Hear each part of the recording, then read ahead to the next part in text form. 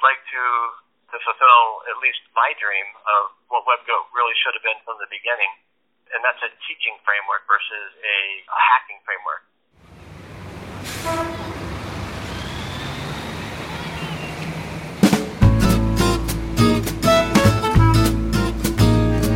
Welcome to OWASP 24/7, sponsored by the Open Web Application Security Project, improving the security of software.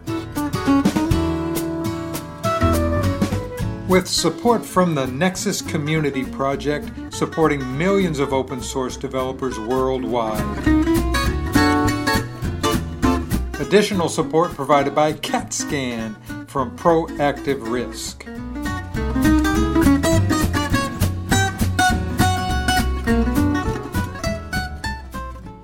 I'm talking with Bruce Mayhew, who is the project lead for the OWASP WebGoat project. How are you doing, Bruce? I'm doing great, Mark. Thanks for having me today. Oh, you're welcome. I'm excited to hear that you've got an update on the WebGoat project going on.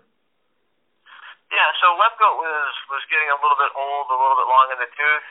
The UI was getting a little bit outdated, and so about 2 years ago we started upgrading. And last year, just before the AppSec conference in Denver, we released the 6.0, which was a pretty major upgrade to the UI.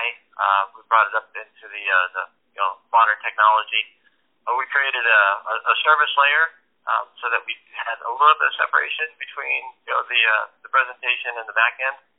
And we also moved it over to GitHub so that we would have a little bit easier management of the code base. And that worked out pretty well. I mean, we had a few bugs in it. Not all the lessons worked, but we've been working really hard over this last year to fix a lot of that and to continue along with our upgrades of the infrastructure. Let's back up a step for those who haven't heard about WebGoat in depth yet. You and I have talked quite a bit about it, but for those who are just hearing about it for the first time, give us an overview. What's WebGoat about? So WebGoat is a deliberately insecure Java application, and its main intention was to teach people about application security, your application security 101 topics, cross-site scripting, SQL injection, cross-site request forgery, thread safety, your basic issues that you see out in the wild. We shouldn't be seeing them out in the wild, but we still do see them out in the wild. And so that was the idea, was to create something that was it's kind of a beginner level, but there are some pretty advanced topics in it as well. But to give people an introduction to the different types of attacks and to let them try it out and play with the environment to do a SQL injection. And the main goal behind WebGoat wasn't really to teach people how to hack. It was really to teach people how to defend against the hack. And one of the best ways to do that is to learn to hack. Can you tell from the downloads how popular the project is? We were pretty popular, maybe about 10 years ago. We had reached our million downloads. It was probably like 6-7 years ago. Since then, the maintenance on it wasn't the best. I think we've lost a lot of popularity. Since then, I've been, when I look at the traffic inside of GitHub, we are seeing an increase in traffic. I don't have the numbers, what the current downloads are. So you've got an update now with 7.0. What kind of changes did you make from 6 to 7? I've been waiting for 7 for a long time, and while I have the opportunity, I'd like to, thank some people for making 7 happen. Then I'll tell you about 7. I'd like to, Nani Bars, he was responsible for the plugin architecture that is inside of 7, which is really cool.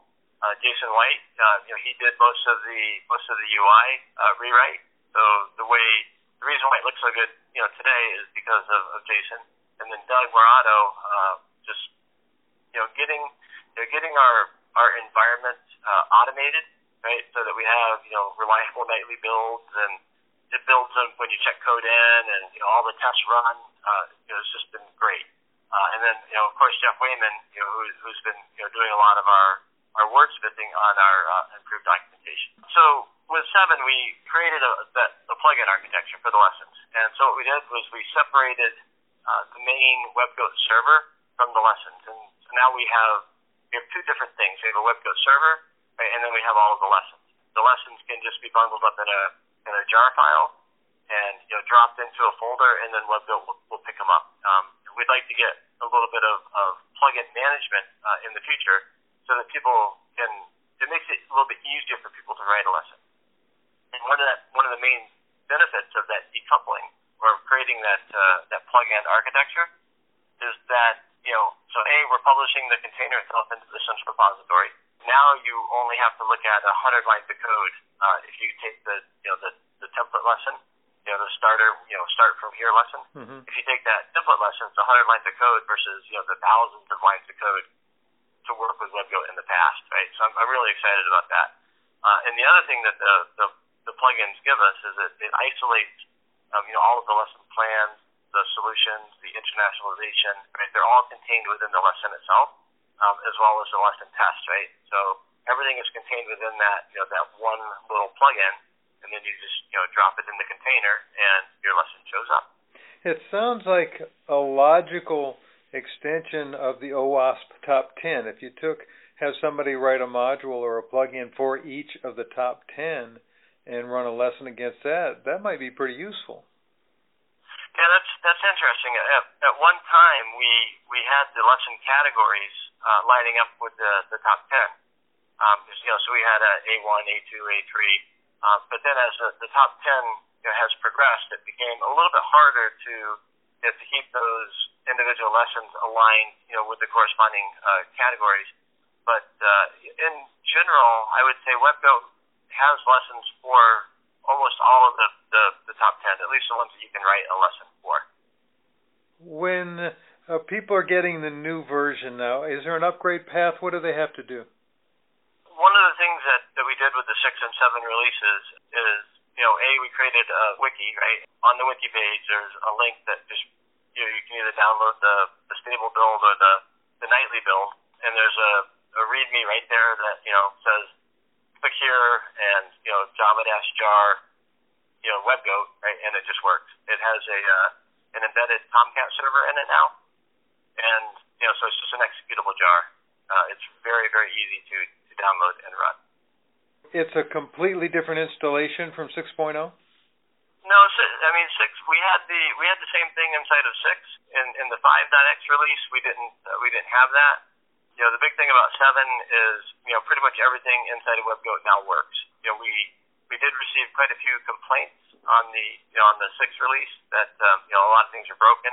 We knew they were broken, but we wanted to get the new UI out there and get some interest in the project. And it's been great. Since then we've had a lot of people contributing. Everything from fixing pretty tricky bugs, to fixing typos inside of lesson heads. The input that we've been getting from the community has been awesome, and we'd definitely like to see more of that and encourage people to contribute to the project.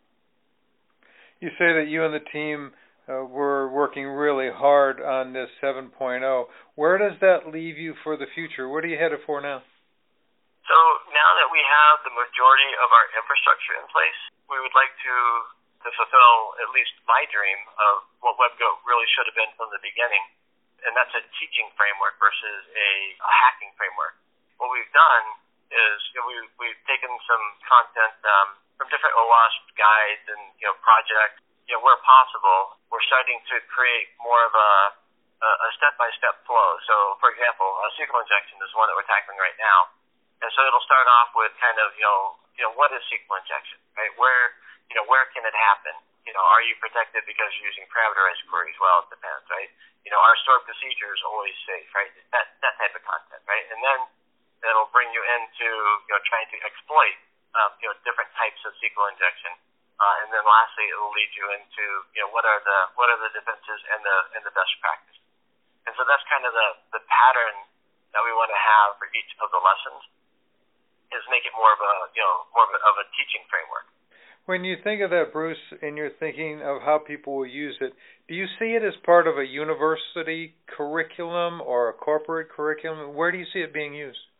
In both places, actually. We get emails from different university instructors that use WebGoat, and they're always asking, how do I add this content, or different types of questions about how can they integrate WebGoat into their classroom environment, as well as in companies. Right, this is a great tool to put in front of your developers, right, or if you have an application security person to have them run 1 hour lunch and learns. Hey, let's learn about SQL injection today. You have a tool that you can play with, but yet the security expert, giving all of the hints and tips, for the content that we can't, quite cover inside of WebGoat.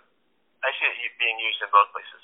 I know there are people out there that use WebGoat to teach inside of, for corporate training.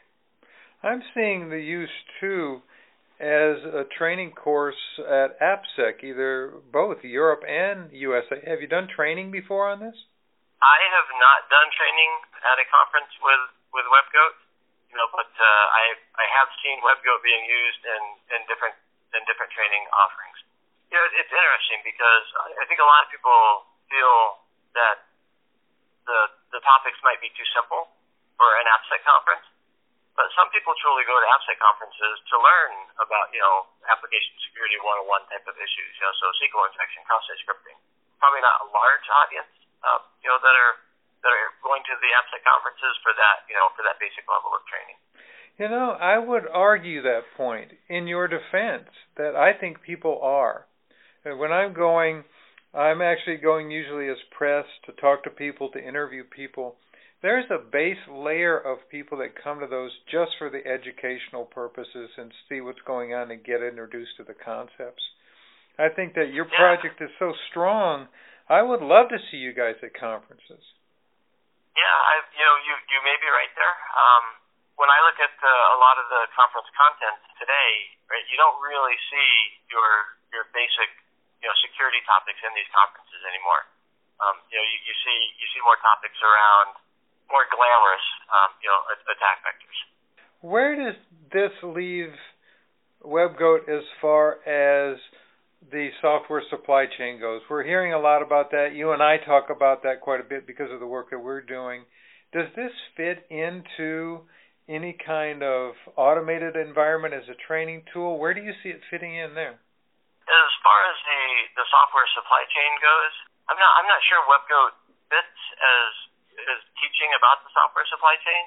Although I would like to create a lesson that is based upon a vulnerable component, right? So simply, because you are using a vulnerable component. In fact, there are a couple in there, in WebGoat.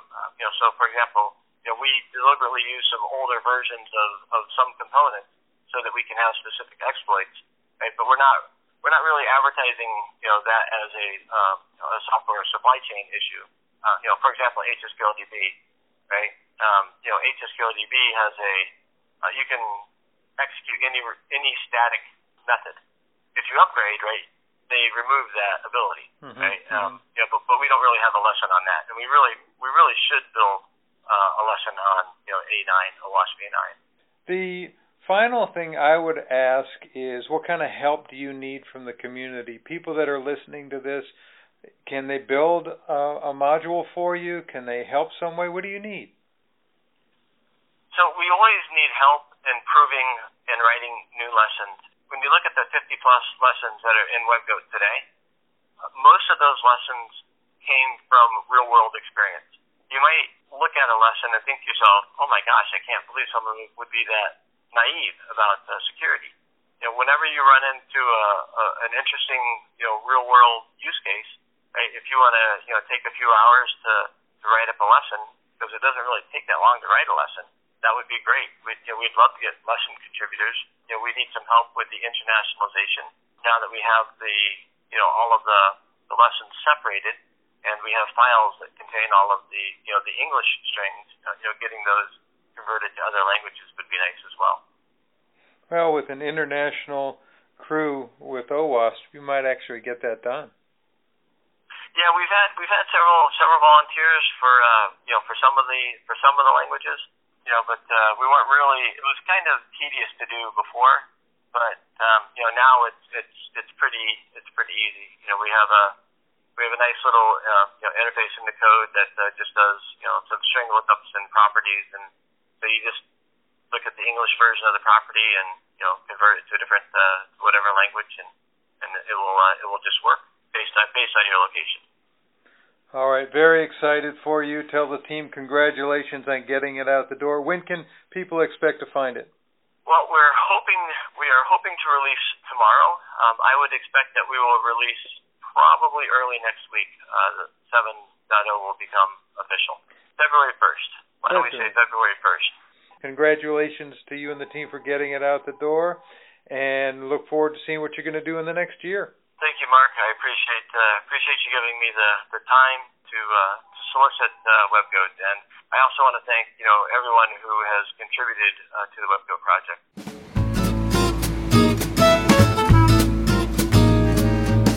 You have been listening to OWASP 24/7 with your host Mark Miller, and music provided by the George Cole Quintet. With support from the Nexus Community Project, supporting millions of open source developers worldwide. Additional support provided by CAT Scan from Proactive Risk.